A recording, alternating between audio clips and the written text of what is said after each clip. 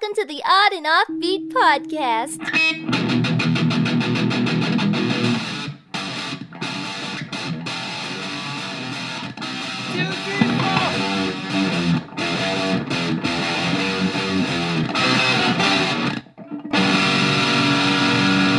Odd and Offbeat Podcast.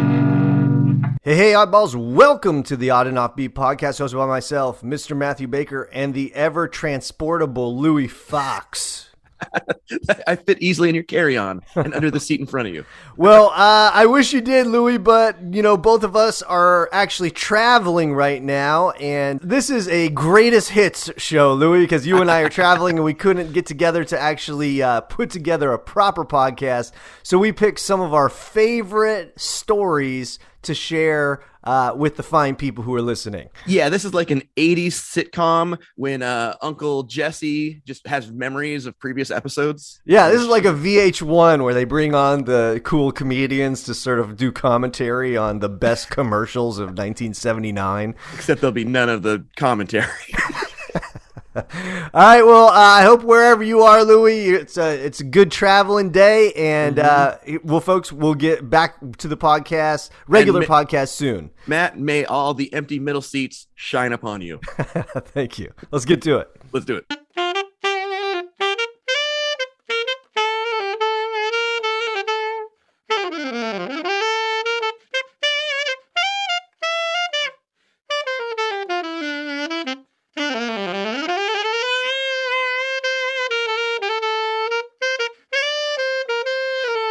Let's get to some weird news. This story comes from Reuters.com. That's a news source more reliable than a bottomless hibachi chef. Oh, the hibachi's like you slice the... Yeah, the Japanese gotcha. steakhouse where he's flipping the onion in your mouth. Yeah, why not? He's in his underwear. What's wrong with that?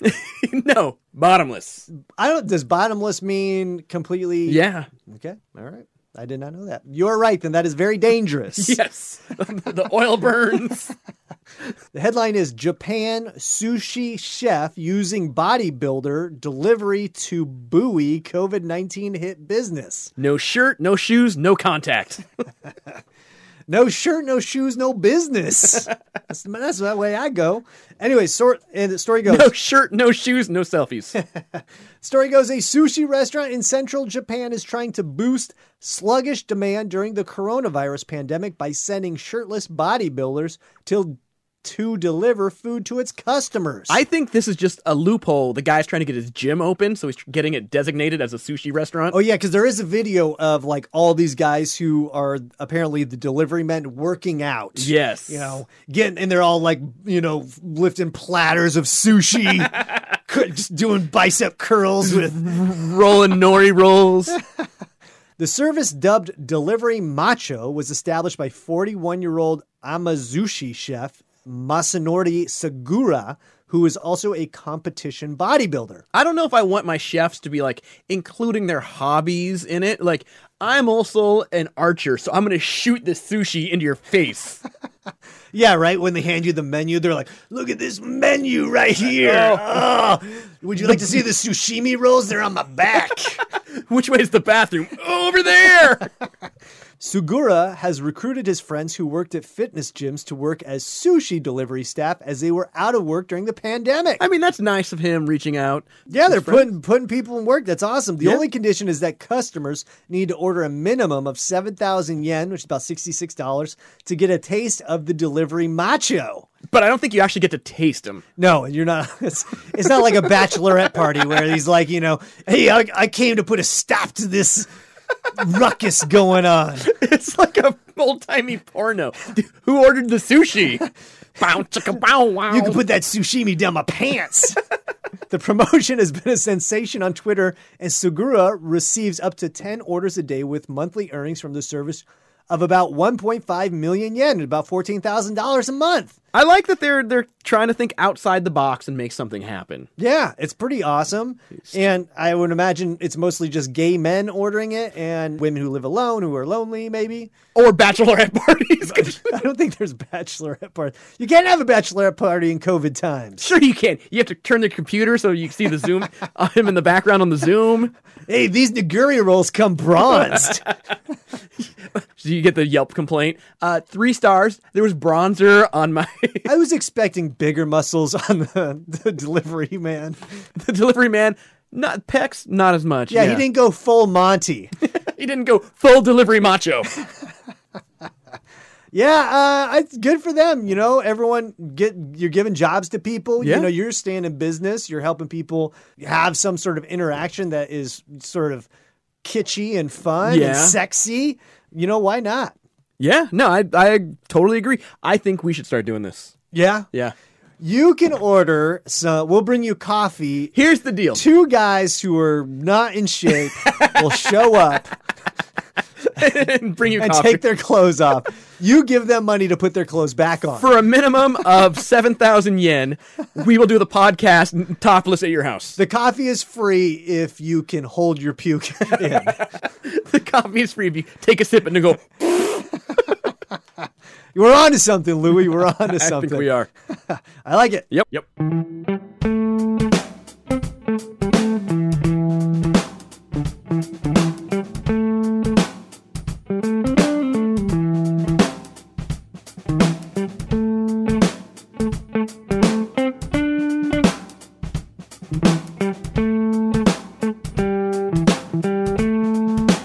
Weird News Story Part 2. This story comes from firstpost.com. That's a news source more reliable than using a gravestone as a death certificate.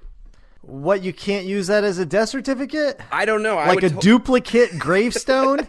I would just carry this giant thing around when people are like, hey, do you get Social Security survivor benefits? I'm like, yeah. They're like, can you prove your spouse died? I'm like, here's her headstone. Yeah, let me go grab my truck and bring it over here. Do you want to walk to the cemetery? All right, story goes. U.S. man's gravestone, missing for 150 years, was being used to make fudge recognized during auction sale. So I hope they recognize the fudge. Someone's like, hey, if you flip that fudge over, it's got my grandpa's name on it. Dude, I love grave fudge. Yeah, grave haunted fudge is the best. That's what Cold Stone's Creamery was founded on. Dead people. Built on the graves of child soldiers. In an unusual and bizarre case, a gravestone that had been missing for almost 150 years was recently recovered from a house in the U.S. where it was being used to make fudge. The 5 feet tall gravestone was being used as a marble slab to make fudge for a living and has recently been returned to its original position in a Michigan cemetery. The messed up thing is no one has cleaned the marble slab in 150 years. Yeah, it has remnants of fudge from 1875. Is that what you're saying? Yeah, well, it's just dirty. Like, why is this covered in peat moss? That's not dirt. That's fudge, man. It's seasoned. That's fudge bacteria. It's like the fudge yeast. It's like making beer. The tombstone has the name Peter J. Weller engraved on it. He was a Lansing pioneer and businessman who died in the year 1849. As per the Friends of Lansing Historic Cemeteries, the tombstone had gone missing 26 years after Weller's death in 1875.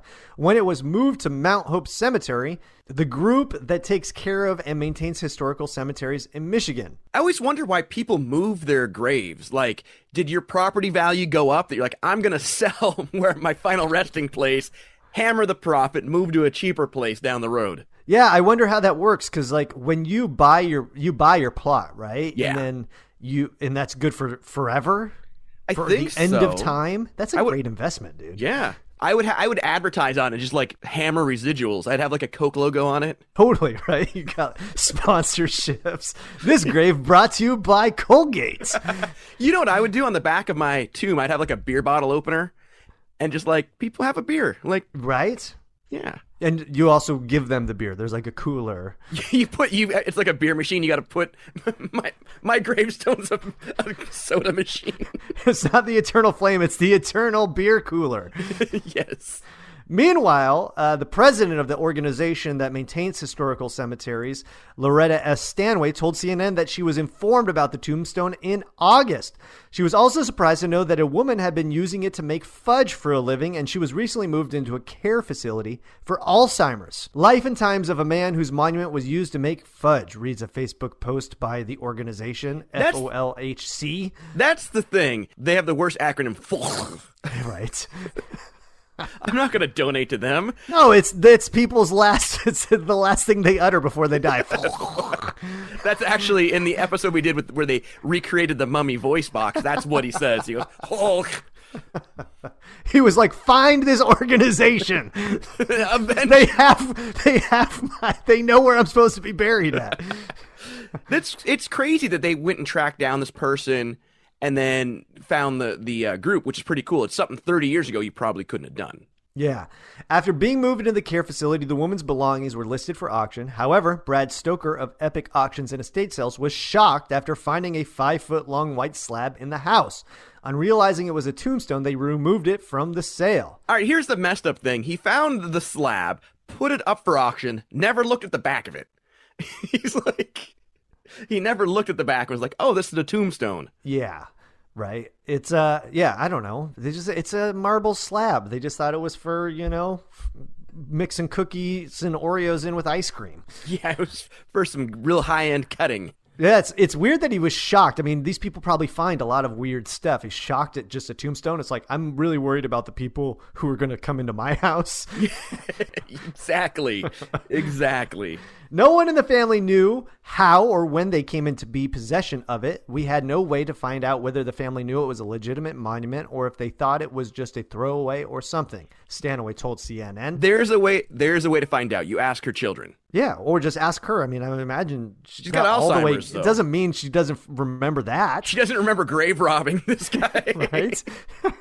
She further added that on inquiring, the homeowners mentioned that they used the backside of the slab to make desserts. But how this granite tombstone reached home in Okemos is still a mystery. The real mystery is how to pronounce Okemos. Yeah. Okemos, Okemos, maybe? Okemos, yeah. For the unversed, fudge makers use big square marble slabs to cool their creation by transforming the liquid portion into solid. Okay, so I'm glad that the veil has been lifted into how fudge is made. Yes. It's also how they do that with corpses, right? Oh, isn't that what they do? They put them on marble slabs? Yeah. Yeah, and then they pour fudge over them? Yes. They just put coins over the eyes. Sometimes they put little chocolate fudge squares. It's like going to a high-end hotel. I wonder what the guy's, because they say that the guy's tomb, Mr. Weller, he was a businessman. What happens if he was like, just a fudge maker? Maybe they're just continuing the tradition. And at his funeral, they're like, he loved fudge. And maybe that's what it was. He loved fudge so much. Yeah. They're just trying to live out his final wishes for his afterlife. And they actually, when they moved his body, they cremated him. And there's a little pinch of him in every delicious square. Right. And they said that the woman made fudge for a living, but they didn't say where she sold it at, how you can get this fudge, because I would like to get some gray fudge. Yeah, I would too. Totally. I think the next step is we just got to go to a cemetery and just start pouring fudge on tombstones. Right? Yeah. And just sell it to the people in the cemetery. What goes good with your tears? This delicious fudge. I get that you're mourning now, but we're going to turn that frown upside down with some amazing fudge. All right. I like it. Yep.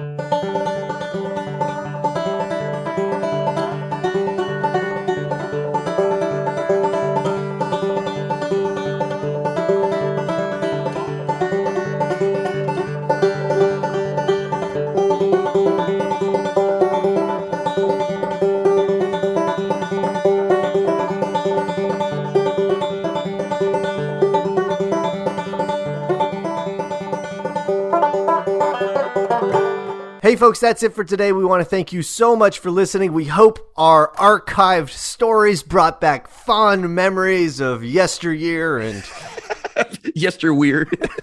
Yes, you're weird. Yeah, nice.